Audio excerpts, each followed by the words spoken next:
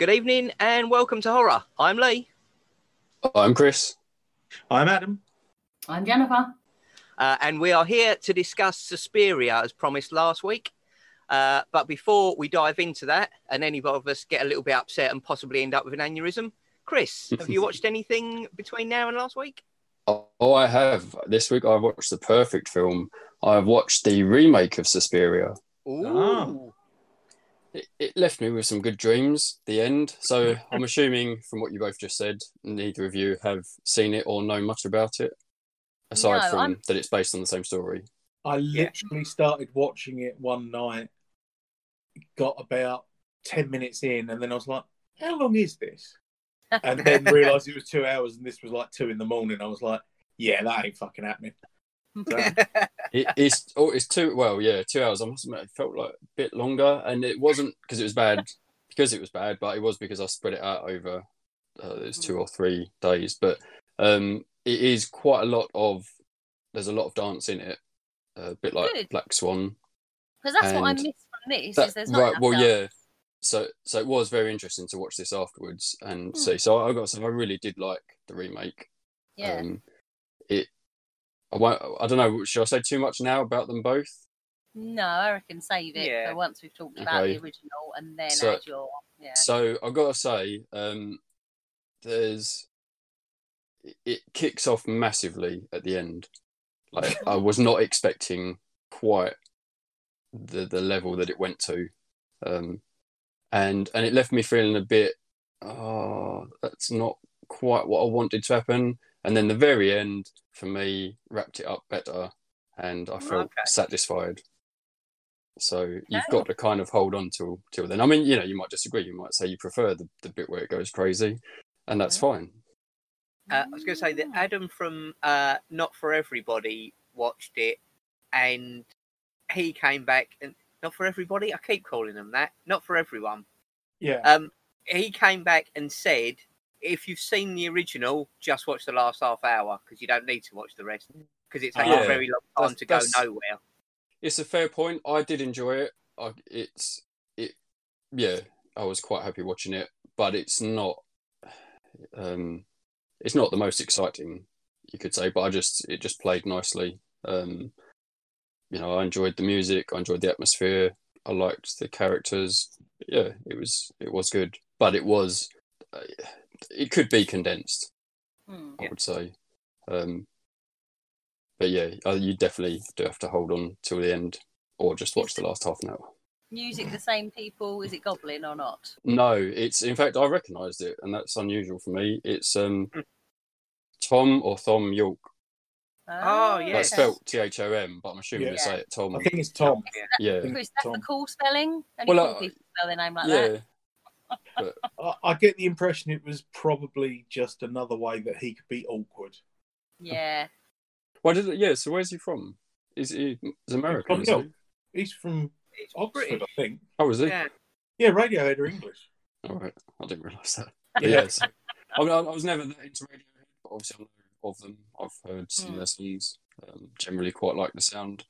And I thought what he did mostly fit well. Sometimes it's slightly jarring. I don't know if I would have always had the singing at every point that it was chosen to be. Obviously, he's a very good singer, but for me, sometimes I prefer to have an instrumental. But is that because the original, and obviously don't want to say too much yet, but it's jarring in the original. Yeah. Actually, but I did.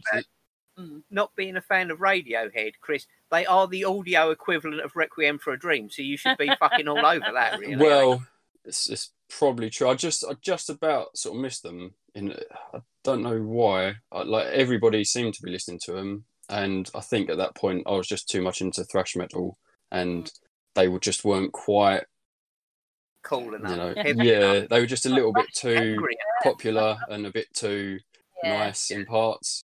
So I just didn't quite. I think the key point is that our good friend Dave Mann did say, I don't know why people reckon they're the most depressing band in the world. They don't even sing about death and corpses and that. So while you were listening to thrash metal, it probably wasn't what you were after. No. Yeah. But yeah, Oh. so yeah, he did a good job. So overall, I thought the production was fantastic in the remake. What I've And heard I of that really soundtrack, I do like. I will say that definitely. yeah. And it turned out as well the main character from the original 1977, Jessica Harper, Jessica Harper, who played Susie, is in the remake yes, as somebody else, not as Susie. yeah, I heard she had a cameo in it. So that's quite nice. Yeah, Cool. and Tilda Swinton's just fucking brilliant anyway. So Yeah. Excellent. Well done.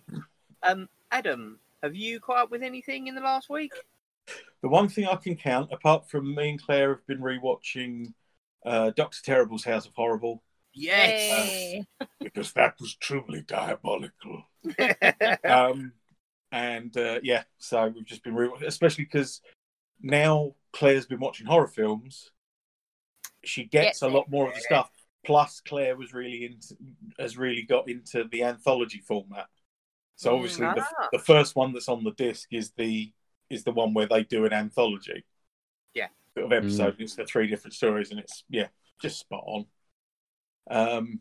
And yeah, always highly recommended to any of our listeners, I would say. I think that's a yearly rewatch for me, that entire series. Pretty much, to be honest. Yeah. The only other thing I've watched is, and this is a bit of a stretch, do you remember Dramarama? The children's ITV had like a drama strand, and it kind of often, and the opening titles used to go,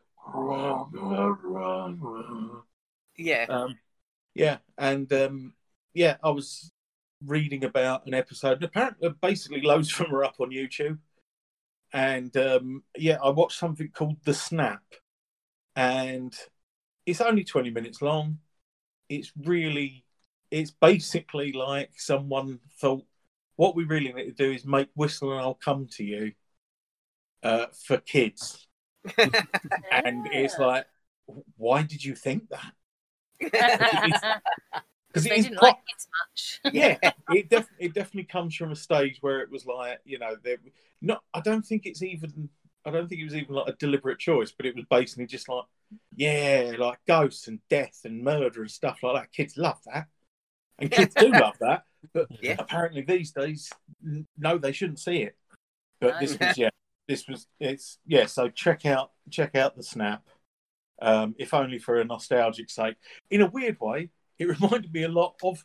It reminded me a bit of Possum, the Matt Holness directed thing, in that it was just a lot of bleak landscapes and loneliness, and sort of it's just really. But have a watch. Excellent. Cool. Jennifer, have you watched anything that you'd like to discuss? Well, I don't know, because usually you tell me what we've watched, and then I can prepare and talk about it. Right. But I was just literally thinking, no idea, because we've been watching Christmas stuff now. Yeah. Because it's December. Well, Jennifer has. I have come closer to horror. It's horror/sci-fi. I've started rewatching the X-Files, the original series from the beginning. Oh, nice. I'm not saying it's been a slow 2 days, but I'm 15 episodes in. Holy shit. Yes. Yeah, some of us are going to work. Yeah. Some of us are furloughed. So you're well into the second. You're sort of right into the start of the second series. Then must be. Oh no, because they're 24 episodes a season. So I'm 15 I thought it was episodes. 12 for some I'm reason. halfway. That's what made me. I was like, there's 6 seasons at 24 episodes a season. I was like, holy shit! No wonder it felt like such a long journey to get there. It's hundreds of hours. But by the way, it's not 6 series; it's 9. Oh god! But no, didn't you say, because you said 9 this recently?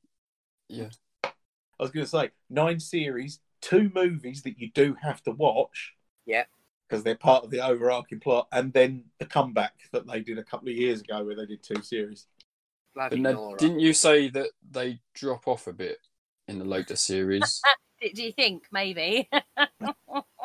I think it's basically it's like you get to the point in the X-Files where it's like a Lisa episode in The Simpsons, where you're like, are we doing the big plot arc? Oh, that's gonna be shit. So you know you're going to be bored for 50 minutes. Whereas what you really wanted was just, here's the thing, here's us investigating it. He believes it, she don't. She sees it, but there you go, no proof. But it's brilliant. Yeah. You just want Bigfoot and vampire episodes. They should have kept it exactly like Kolchak. Yeah. Of just no sort of, I mean, yeah, build up. Actually, no, that's the point. Build up an arc, but plan it. Yeah. Because it definitely was made up as they went along and got needlessly fucking complicated. Yeah. But yeah, I've got to say, 15 episodes in, and it's holding up really. I thought I might struggle more with the earlier ones. I thought it might be one of those. The first series might be a bit ropey, and then it picks up in 3 and 4, and then it drops back down again. But actually, yeah, I think there's been like one Duff episode in 15 so far. Yeah, and even that wasn't Duff. So they really hit the ground running, and like those first, I think it's the first 3 series are probably at its prime. Okay, so now we're all caught up. Let's discuss this evening's main feature. So what did you think of it, Chris, watching it for the first time? Yeah, well, it was really interesting watching it after watching the remake. And I'd say good. Well, I don't know. It kind of, I think it did help in a way. Like, so I sort of liked that I knew the story a bit. And I was interested to see how they did it originally. And like the way they shot this, the way it looks, the colours are amazing, but the contrast between the darkness of the film and the style is quite unusual. I was trying to think of something else that was quite this extreme.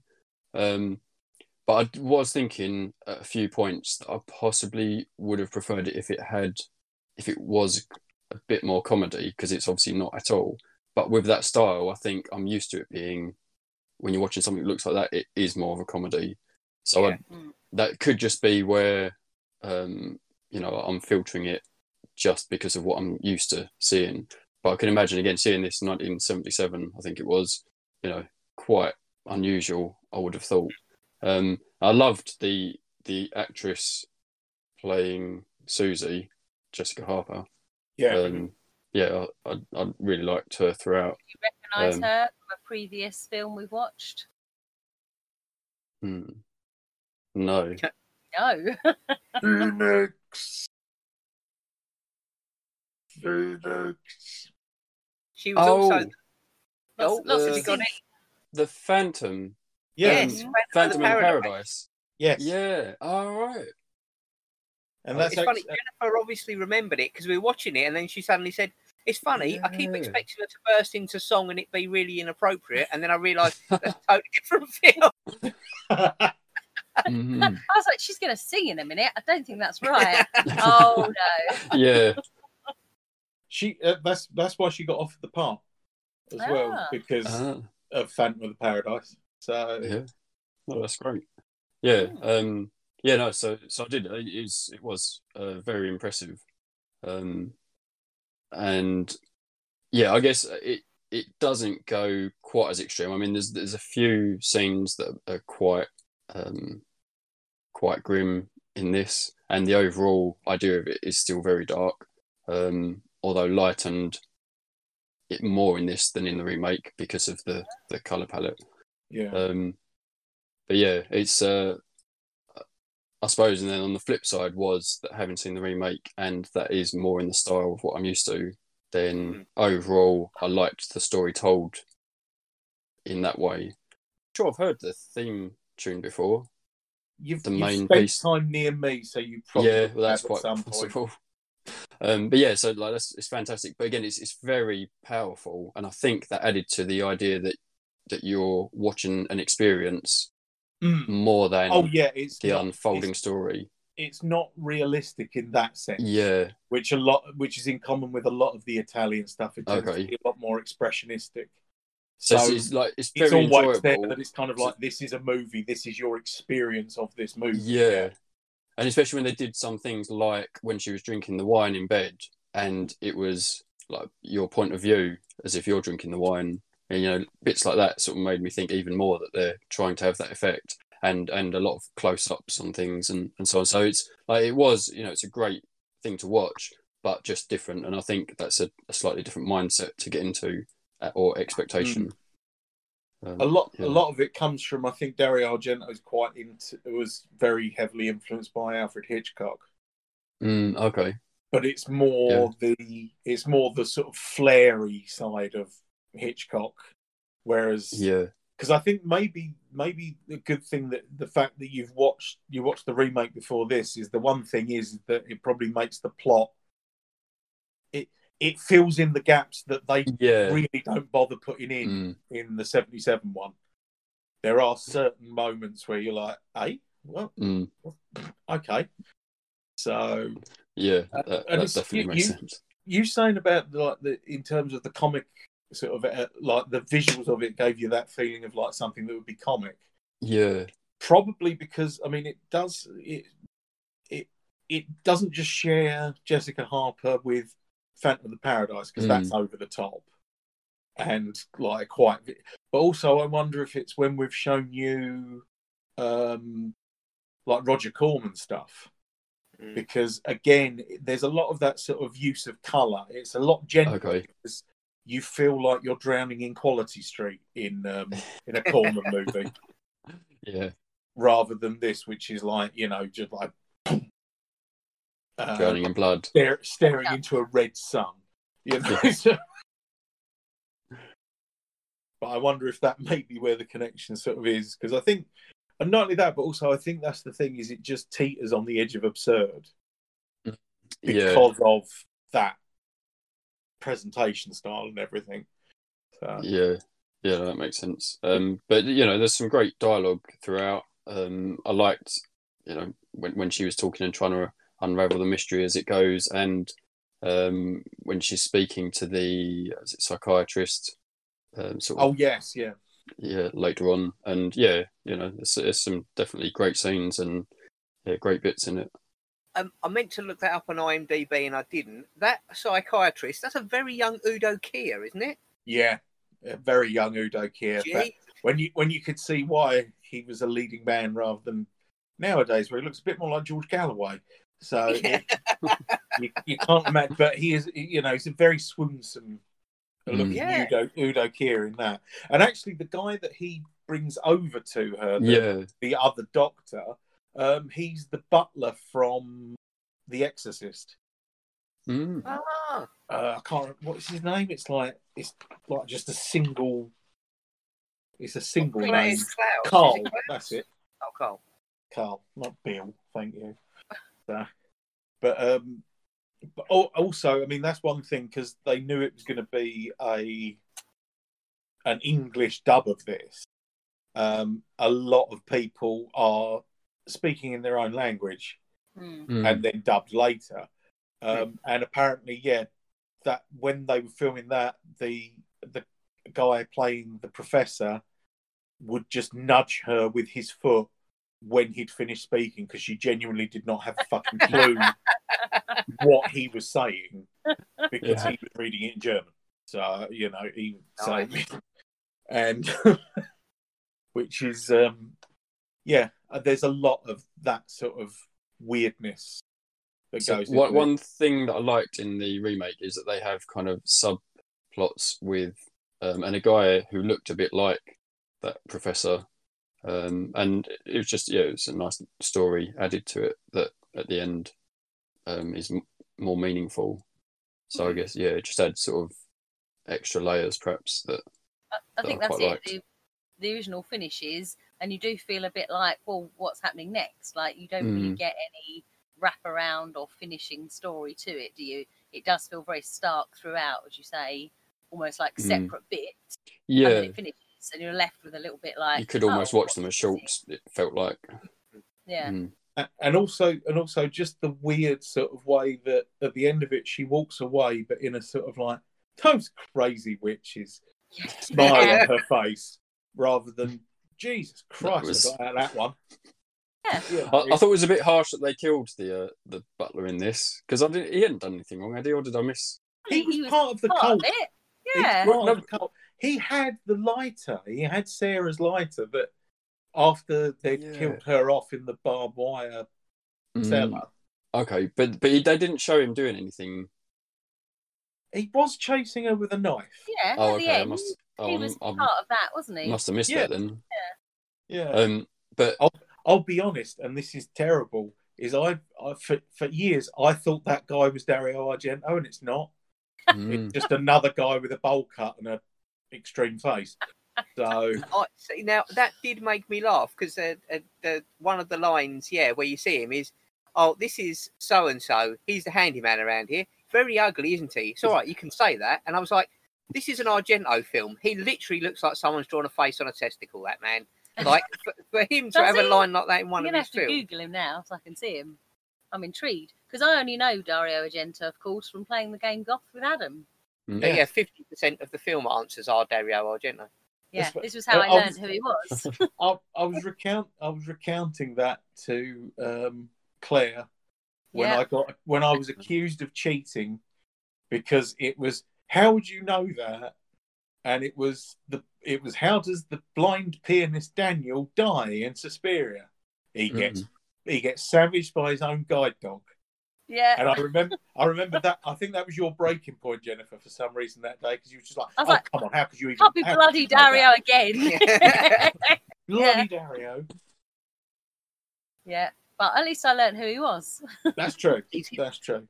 Oh, there he is. Now you know what he looks like. So, I mean, his head is shaped like a testicle and his face is just a very small portion in the centre of it. I love Dario Argento. I'd just like to point that out. But yes, your description is pretty fairly. But I mean, but he was part of this is his first supernatural film. Because prior to this, it's a lot of, basically he did a lot of what's called giallo, which is literally is yellow. And it's basically like crime dramas, but with a sort of slasher filmy sort of edge to them. It's always like an unknown killer in black leather gloves stabbing people in POV shots and stuff like that. And they're also quite sort of like almost like Suspiria, where it's like, you know, the police will be trying to solve it, but unlike a police procedural where it's like we found blood and we tested it and it matched him, etc., etc. No, it's always things like, well, we've just realised that his mum, she used to own an elephant farm, and that's why he's doing it. And you're like, that is a leap. Well, I mean, I did like one of my... That isn't one of them, but it is kind of. It's like... One of my favourite quotes was when the headmistress is saying about the police, and she said, yes, I spoke to them earlier, and they said they had some definite clues. And that was it. Just some definite clues. And I'm going to move on now, and don't ask any more questions, because they had some definite clues. And yeah, I'm used to crime dramas. I was expecting they've got some forensic evidence and, you know, they found this out. No. I don't think there's even a policeman listed in the credits. No. I think that you only hear that people have called them. Allegedly. Yeah. But yeah, so he did these type of films, and so yeah, he did the big one was Deep Red, or Profondo Rosso. I've heard of that from Goth. Yes, exactly. And he did The Bird with the Crystal Plumage and The Cat o' Nine Tails and Four Flies on Grey Velvet. They have amazing titles. Yeah. But they're not. But they're rubbish. They're not great. You know, they're pretty good, but they're not. I don't think they work in. They're slasher films, but not even slasher films. I don't know if they're quite horror. You know, but he does this, and then he did Inferno and Tenebrae and Phenomena. Phenomena's fucking great. You've got what's her name? Jennifer Connelly has the power to telekinetically control insects. Meanwhile, someone is killing people, including wheelchair-bound Professor Donald Pleasance, who has a helper monkey. Oh well, that's sounding good. Why don't we watch this? Yeah, Phenomena is fucking it's great. phenomenal. Yeah. It's phenomenal. And he's still making films now, but he still sort of flits between the two, where it's like the crime stuff or the horror stuff. But yeah, so I mean, he was his family were quite big, I believe. Like his dad was a producer and stuff like that. So I think the Argentos have been quite a big family as it was, like within Italian cinema. And then Dario Argento sort of came along and was just. And again, it was even the slasher stuff. It looks incredible, and it's shot. It's brilliantly shot and stuff like that. But they are distinctly style over substance. And I know Suspiria is to a greater or lesser extent. I just really fucking love the style of Suspiria. But the reason we were covering it is because. Daria Nicolodi died a couple of weeks ago, and she was Dario Argento's longtime partner, and their daughter Asia Argento is obviously like a famous actress. But yeah, she appeared in a lot of Dario Argento's films. She's in Mother of Tears and Opera and Phenomena and Tenebrae and stuff. And first film she did was Deep Red, and she's great in that. And Inferno and stuff. But this was she also wrote some horror films, but this was the only one. I think this is the only one she got a credit for, which is just that's pretty much typical. And she was meant to play the part of Sarah. But she got injured. She was injured in an accident apparently, and so she couldn't be in it. But she's in it right at the start as they're going through the airport. She's one of the crowd walking through with Jessica Harper, and but she more importantly is the voice and snoring of Helena Markos. Oh, nice. Yeah. And I think, it's a pretty powerful performance for a voice. So it does just sound fucking evil. So,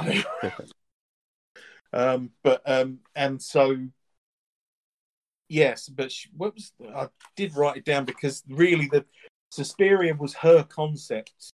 Where is it? I wrote Suspiria for Argento, title, subject, and script. The inspiration came from a tale my grandmother Yvonne used to tell me when I was a child, after an experience she had in a northern acting academy where she discovered the teachers were teaching arts but also black magic. Yes. Winning. Well done, teachers. I was fond of this story of hers more than Pinocchio. And when I told it to Dario, it was natural for him to fall in love with too. It was his first step from thrillers to fantasy alchemy movies, and we did it together. And so really, I think she was the one that pushed it into what I think is the more interesting area of Dario Argento's work. And but also the finale came from a dream that she had where she encountered an invisible witch and then a panther in the room exploded, which is why there's a plaster panther on the side that explodes as everything goes to shit. And that was entirely because of Daria Nicolodi's dream. Now that is a bit of a crossover. They use exploding in the remake, so that suddenly reminded me of it. Oh, okay. In a rather more graphical way. Oh dear. Now there's a thing, and really the remake is what's possibly fucked me up being able to search this. But I know there is a thing where Dario Argento, whenever he does his films, but he always kind of sets it in an alternate reality. But that's only in his head from the point of view of writing and directing. So he doesn't make it explicit in the film or whatever like that. And for example, the one I could find was that Tenebrae was meant to take place after I believe after a pandemic. So the world is vastly depopulated, which equally might be a very good way of, we couldn't get a lot of extras. Yeah. So if I tell myself in my head it's that's fine. And I genuinely can't find this because I know there's a lot about the war in the remake of Suspiria, but I'm fucking adamant I've read this. I couldn't find it, but it's annoying me. But basically, the world of Suspiria, the Nazis won the war, and I'm sure I'm quoting this right, where basically Dario Argento said, "So everyone's just a little bit crueler." Oh. Which I thought was a sort of a good way of putting it or something. But yeah. But this seems to be something that's then bled into the film because obviously it's set in Germany.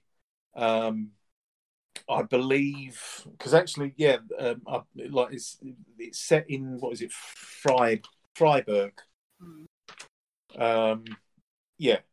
Something which is in Germany, and but it's filmed in Munich, and a lot of the locations are heavily Nazi associated. Okay. And it's kind of putting that in there, but possibly as a comment of, but without too much. But it's enough that if you know it, you would see it.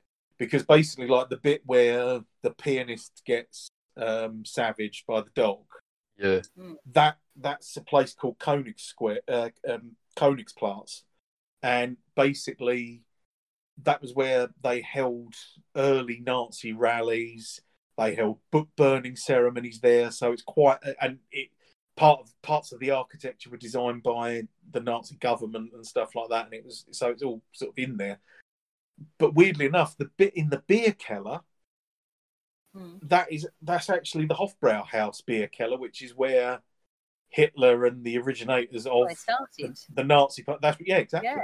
That's where they met and fought and everything else like that. And again, it's like it's in there, but there's nothing made of it. No, and that feels probably in tune with this thing of like, oh well, the Nazis won the war, so it's there for people to get those things if they recognise them. I mean, basically, it's like sort of like, well, this is going to get shown in Germany. I'll tell them what I think. But I'm going to say there's an excellent YouTube video, Susie in Nazi Germany, which is uploaded by someone called Horror. It's just Horror Fan, like one word. But they are, I believe they're German or Austrian, and they basically go through all the locations that are used in it and how it sort of relates, because there's lots of stuff in there, like even like related to how it was, a lot of it's to do with people who stayed in power after the Second World War, where it was like, oh no, we actually need people to run things. And so, so there's, not the big bads, but there are a lot of people in here with some very questionable morals still operating, so this I thought was also very, very weird weird in that it makes more sense to a certain extent. Originally this was the girls in the ballet school were meant to be about 12. Inappropriate. Well, because I was thinking about it, because actually for an Italian film, this is quite chaste. Okay. There's no nudity, I don't think. No. And there's no actual sex or anything like that going on. So it's, for an Italian horror, it's actually quite. There was something in the remake. They had a more sexual element to it, like a lot more of the dancing. It seemed to be, and I guess that often seems to be the case with witch-related activity. All lascivious dancings. See those crazy witches? Yeah, nothing chaste about their dancing. But basically, the everyone turned around to him and just said, "Yeah, but if you're going to do all these murders, people aren't going to want to see 12-year-olds like stabbed and then pushed through a fucking skylight and hung." Or, tormented in a room of barbed wire. So he changed the ages didn't bother changing the dialogue. So that's why everyone comes over as a bit sort of naive or a bit sort of... Maybe that's why, in a weird way, maybe that's why it's quite chaste. There's no sort of sexy element to it because it's like he's still writing for 12-year-olds. Yeah. I don't know. I was just thinking bitchy ballerinas, really. It seemed quite appropriate. Yeah. You know, slightly immature, slightly bitchy, that's it. So it sort of it definitely works on that score. But here's the weird bit. He made all the doors with the door handles at head height. So when they opened a door, they would open it as if they were shorter, like they were younger, which is mental. Yeah, so, totally mental. Are you sure that wasn't linked to Nazi Germany? He was like, if the Nazis won, they would screw around and they'd move all the door handles. Yeah. I think that's what they would have done, definitely. They would have definitely, yes. In fact, I think it was part of their manifesto. Definitely, yeah. It was somewhere behind the mechanisation of genocide and nice hats. Yeah. So, and this becomes the first part. There is a trilogy of the three mothers, and so Helena Markos is meant to be part of a triumvirate of witches who rule the world essentially from stately homes dotted around the globe. And so he did another film called Inferno, and then that was 1980, and then 2007 did Mother of Tears, which I've still not seen because I don't know what happened to the DVD. I've got the case, I don't know where the DVD is, so that'll never turn up. And yeah, so you've got the three mothers, and Helena Markos is Mater Suspirium, or Our Lady of Sighs. And she's the oldest and wisest of the witches. And then in Inferno, you get Mater Tenebrarum, which is Our Lady of Darkness, the youngest and cruelest. And then you get, in Mother of Tears, you get Mater Lacrimarum, Our Lady of Tears. And so it's like, but they're all based on stuff from writings by Thomas de Quincey, where he was like, so you've got three muses and you've got three graces, so I've come up with the three sorrows. And that was what the three mothers were.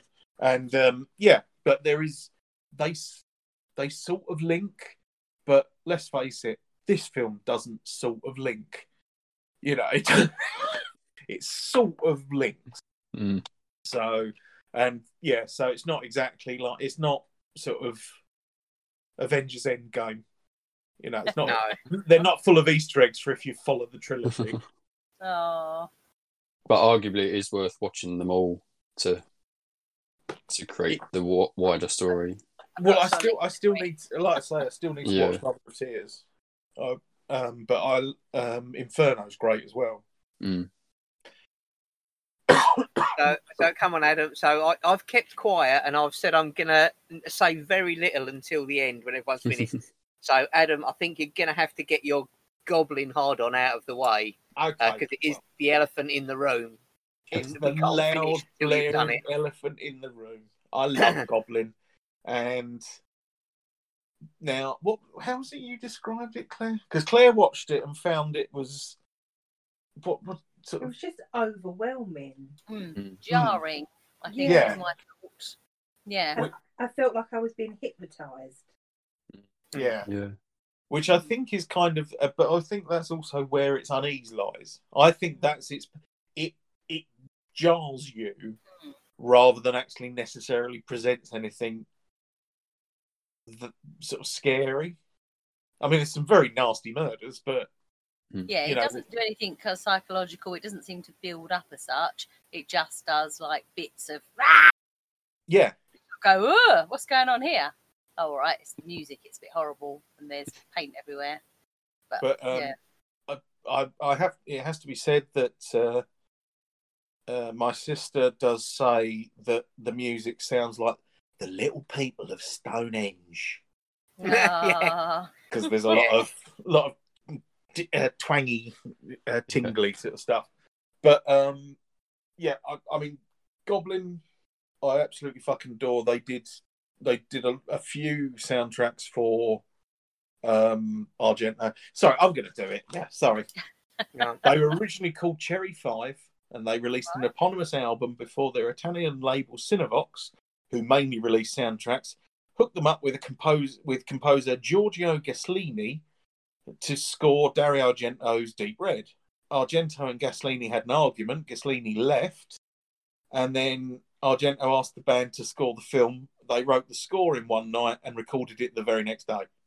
Sounds about right. They knocked out in a couple of hours. They recorded and released the soundtrack under the name Goblin because they wanted to avoid clashing with their debut that was coming out. But Profundo, like the soundtrack, was a massive hit. And so then it was like, no, I suppose we are called Goblin, aren't we? Yes, because no one's buying Cherry 5s now, are they? But the fucking Deep Red's in the top 10. And, but yeah, various lineup. They've had various lineups and everything, but on this one, it's pretty much the classic lot, which is Massimo Moranti on guitars, Claudio Simonetti on keyboards, Fabio Pignatelli on bass, and Agostino Marangolo on drums. But for some reason, they are also credited as the Goblins on the credits for this. I don't know why. But I didn't hear any of those instruments. Sorry? I didn't hear any of those. I heard a fucking didgeridoo, some chimes, somebody going, like they were possibly drunk and trying to throw up. I didn't hear any instruments being played in this music. Gosh. I'll tell you what. I've seen Goblin, like Claudio, because it's now like, what's it called? They're now like the fucking Bay City Rollers. So there's 3 versions of Goblin doing the rounds. There's Goblin, which has got Moranti and Pignatelli and Marangolo in it. There's Claudio Simonetti's Goblin, who are also called Demonia. But they sell all the they sell better as Goblins. So yeah, they're Claudio Simonetti's Goblin. And then there's Goblin Rebirth, which has got Marangolo and Pignatelli in it. And I've heard it, and I really like it. But yeah, I think for me, the edge is always going to be Claudio Simonetti because he's just a really nice bloke. And he still does soundtracks for him on for Argento and other films solo as well. So so we went to see... Adam, that does make it Goblins. So plural it does. now. Yeah. There are many Goblins. There are several Goblins. Yes, and we went to myself and former guests Dean and Drew. We went over 2 nights a couple of Halloweens ago. They showed Dawn of the Dead, which they also did the soundtrack for, and Suspiria, and they played live with the film. Yeah. So you watched the film, and then whenever it kicked in, they were playing live. And exactly as you said, though, Lee, the first night we saw Dawn of the Dead, and there was a band set up. There were keyboards, drums, guitar, bass. Fucking Suspiria, we came in, it was like 2 kettle drums, a balalaika attached to fucking loads of pedals. It was mental. Genuinely mental. It's very much one of those lovely moments where a prog band have made a bit of money. So it's like, oh, yeah, what are you talking about? We haven't put on the Estonian buttock flute. I paid good money for that. When's that coming into it? That was precisely what it felt like. It felt like they all just turned up with an instrument. None of them matched. Honey, did it feel like a buttock flute? Yeah. They all turned up with separate instruments. They hadn't written anything. They all had a hangover. Yeah. When Adam said they wrote it in a night, I was like, really? They wrote anything for this? Yeah, exactly. Oh, no. That was Deep Red. Good on them. This wasn't written in a night. No. That was Deep Red that was. But they are still sitting there with all of your money stuffed in their ears going, how the fuck have we got away with this? Good on them, though. Yeah. Good on them. Like, I'm on their side. Especially if you say they're really nice guys, but I hate Goblin. I can't deal. Are they, Cannot deal. Are they Italian? Do you know what? I couldn't even be angry. I just feel sorry for you. The joy they bring me. is incredible. Claire described it. That's it. Yeah, Claire described it as all the iPhone alarms going off at once. Oh, do you know what? yeah. I nearly said it sounds like The someone doorbell going off. It and he sounded hates like it. someone had taken a song by Pig Destroyer and then a song by, I don't know, like Silverman Zion with completely different diamonds and then just played them both at the same time and then went, put it over that, what should be a really quiet, slow build-up. Is there someone outside the window? Isn't there someone outside the window? I don't know, because it sounds like someone's trying to rape my skull with all of these random, chaotic, nonsense noises going on. Yeah, but that's what they were going for. Yeah, Well, I'm sure they that were. is distinctly what they were going for, and it worked. Anyway, so It are they fucking Italian? works. That's the Is beauty this where of they're it. from? Not only that, but also just to lighten the mood, because this certainly worked for Claire. Is I said what you've got to do is the sort of the opening music, the very sort of like twinkly, I like that. Stonehenge bits. Think of that of me in my office going to tell someone some bad news that I know is going to piss them off, and has delighted me in how it's going to piss them off. So it's like my mischief music.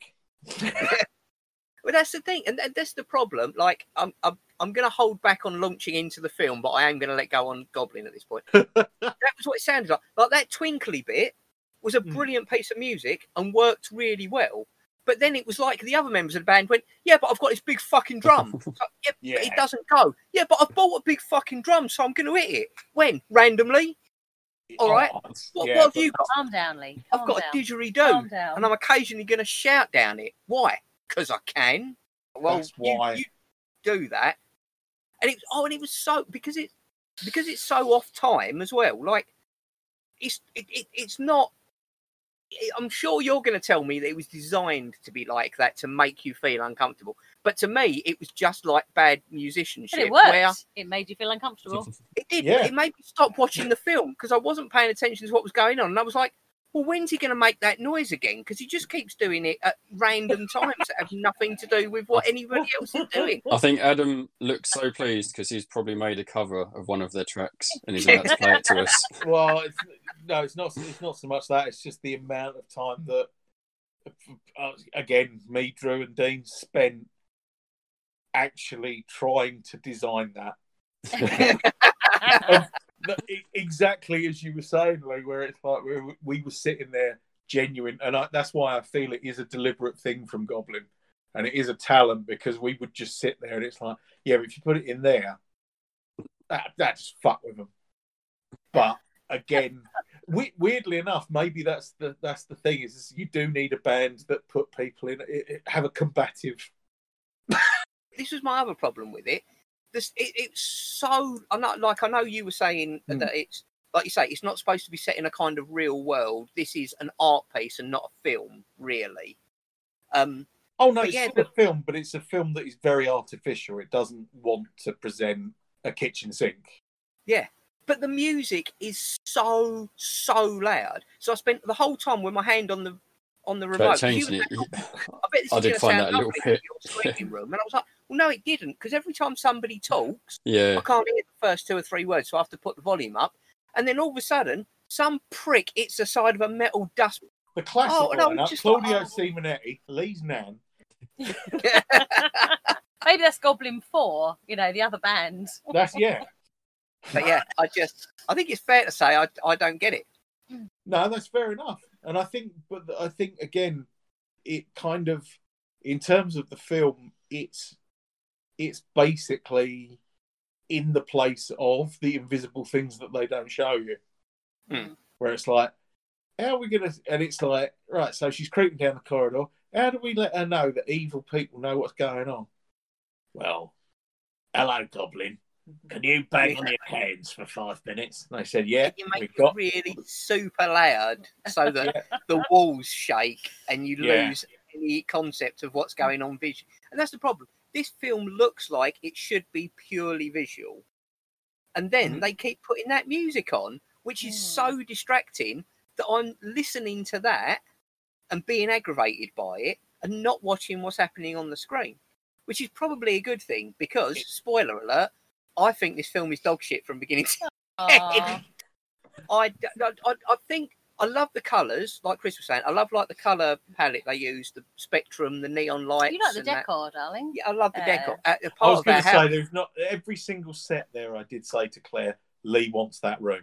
Yes, absolutely. Our hallway is based on that hallway with the red walls and the panels and the black. Like You've got to put the door handles up at head height, and then it'll be absolutely right. Actually, I mean, ours are quite Ours are high really already. high, Yeah. There you go. Yeah. This film feels to me, sorry, but I'm going to say it.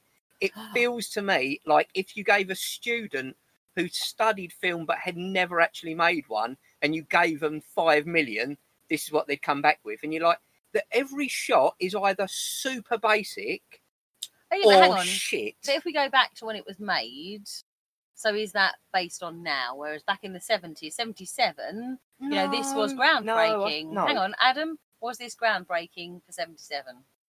Oh yeah, because I think you've got to remember. I mean, the landmark that you've got in there is obviously 77. You get Star Wars. Oh. Yeah, Star Wars, I think, was Wins. well, I would say it's excellently produced. Oh yeah, no, Star Yeah. Wars without a shadow of a doubt looks incredible because it builds the world convincing, or the worlds convincingly. This is distinctly an exercise in, well, battery, I suppose. It is almost like, right, so I'm not just going to put this on screen. I'm just going to make all the colours to the point of your eyes bleeding. I'm going to put the volume up to 11. Yes, and please. it's and I think that's the thing. It is definitely not in no terms a realistic film. No, and it isn't. But it isn't like surreal enough. And like if they Quite made surreal. it, well, it is, but not surreal enough. And the acting pissed me off. Everybody overacts to such the beginning bit where everyone is very off kilter. And the woman is outside banging on ballerinas the doors. are like that. Maybe they are. That's why I'm not. I think it's fun watching artistic types. Oh, crap!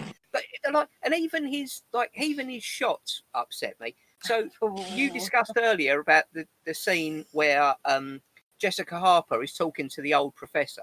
Yeah, and he kept taking the shot. So whoever was talking behind, back of the other, he kept getting closer and closer, and I was like, it upset me.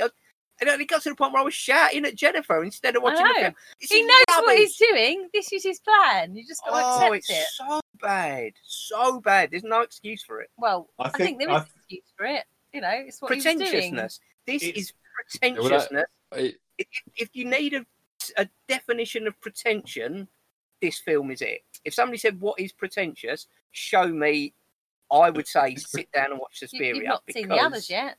But if it's pretentious, then it's deliberate. Because otherwise it's incompetence, and they're two very different things. Well, I do think it's incompetence. Well, so there you go. You see, do you go incompetence, but then it's not pretentious?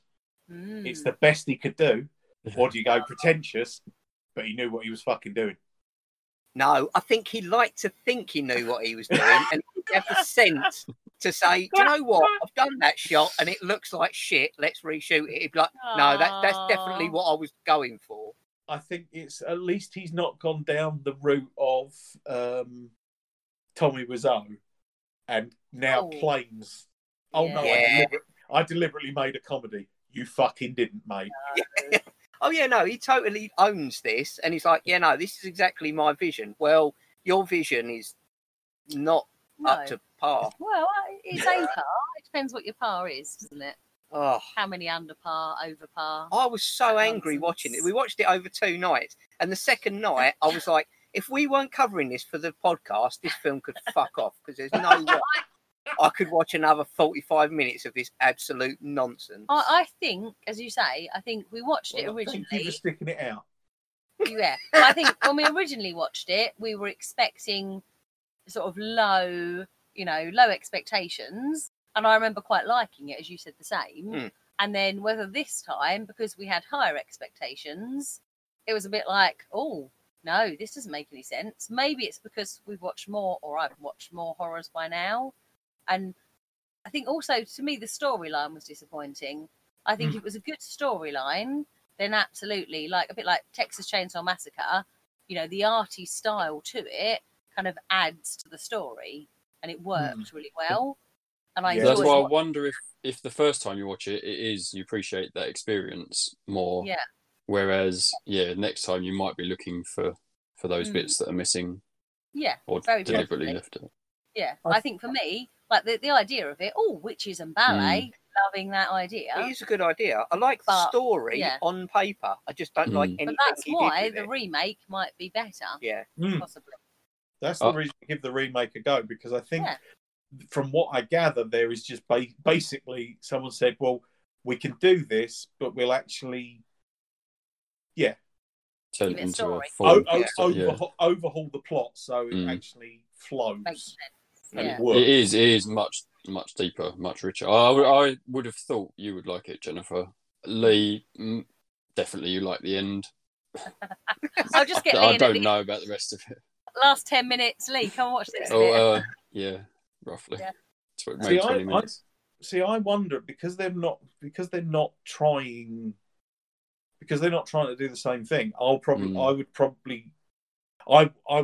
think that I would like it, just if I do enjoy it, that I would be able to divorce it utterly from the film, because it's okay. The characters might have the same names, but that's and it will follow similar themes, but it's not got that horrible thing like when you get Texas Chainsaw remake where it's like, oh well, we've got to put in a bit where Leatherface has, does this, or and it's like, or make a new fucking film. Yeah. I agree, and that's always been my thing with remakes. If you're going to remake a film, forget the original. Take a one paragraph description of it and just do it from scratch. Don't try and follow the original, because if the original's that good, then it doesn't need remaking. Yeah. But if Suspiria's not good, James Gunn's Dawn of the Dead. Yeah. Oh, yeah, absolutely. He wrote the script. It's Zack Snyder, isn't it? I think. But where it's like, oh no, this is the setup, and then they wrote from there. Yeah, it wasn't sort of like, oh, we've got to have every single bit that happens in this has got to happen here, and absolutely. so on and so forth.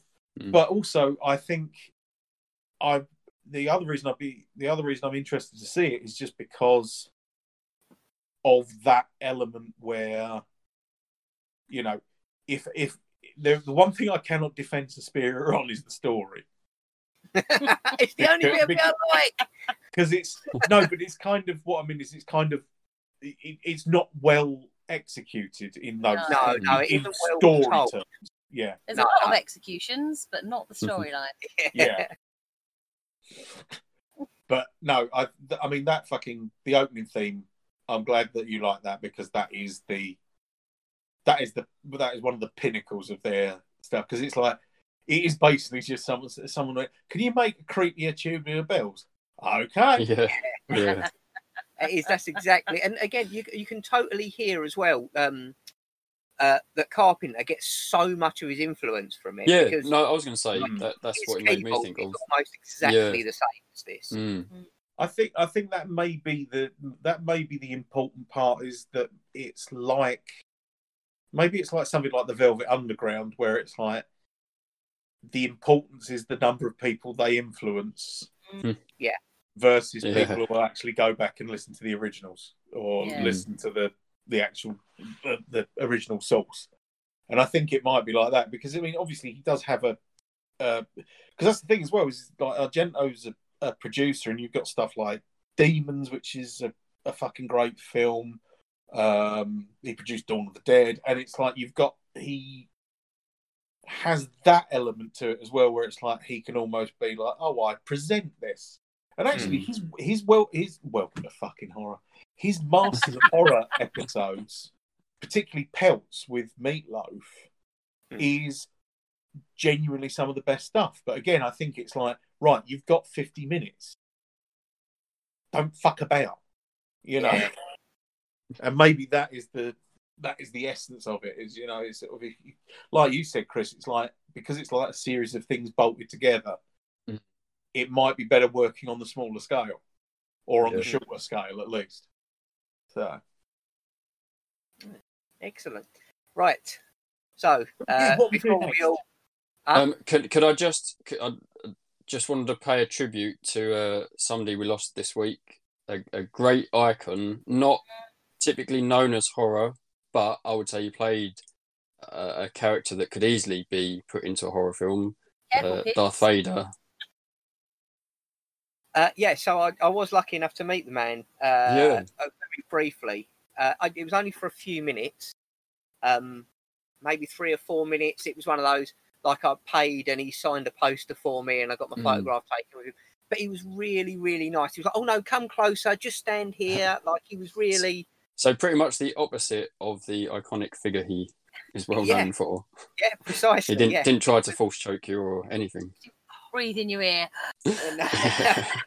He was really, really nice. And again, it's I felt privileged to have had a chance to meet. I was gutted though. I got him to sign a Japanese Star Wars poster, and then about 2 days later, I found my Vampire Circus DVD, and I was like, "Oh shit!" Oh yeah, sign that. But yeah, never mind. Yeah, he portrayed at least 2 Frankenstein's monsters. Yeah.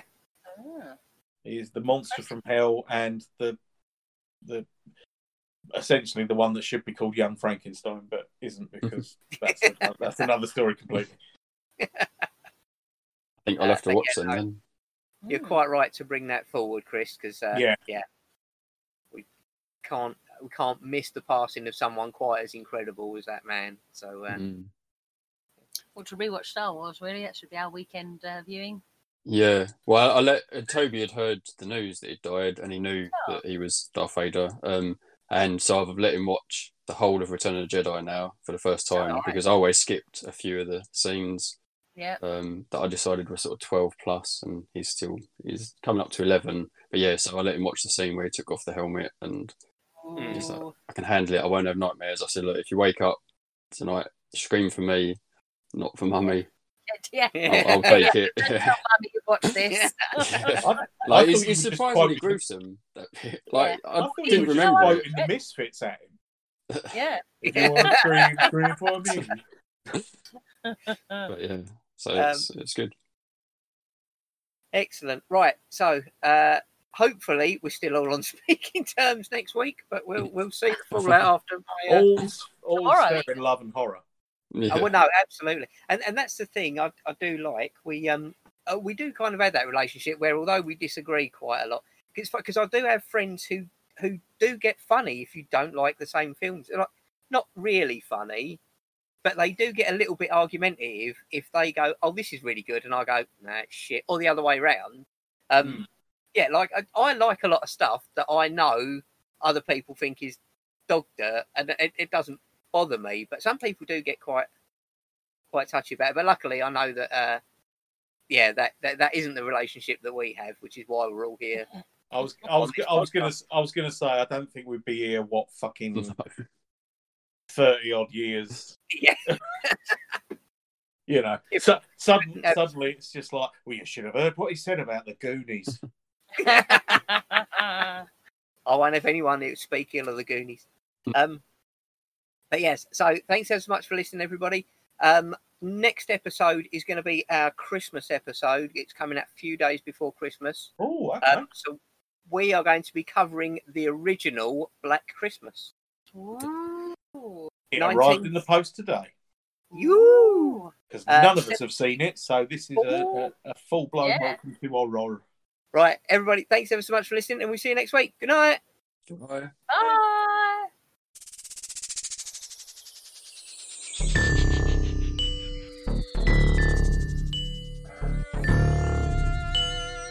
Bye.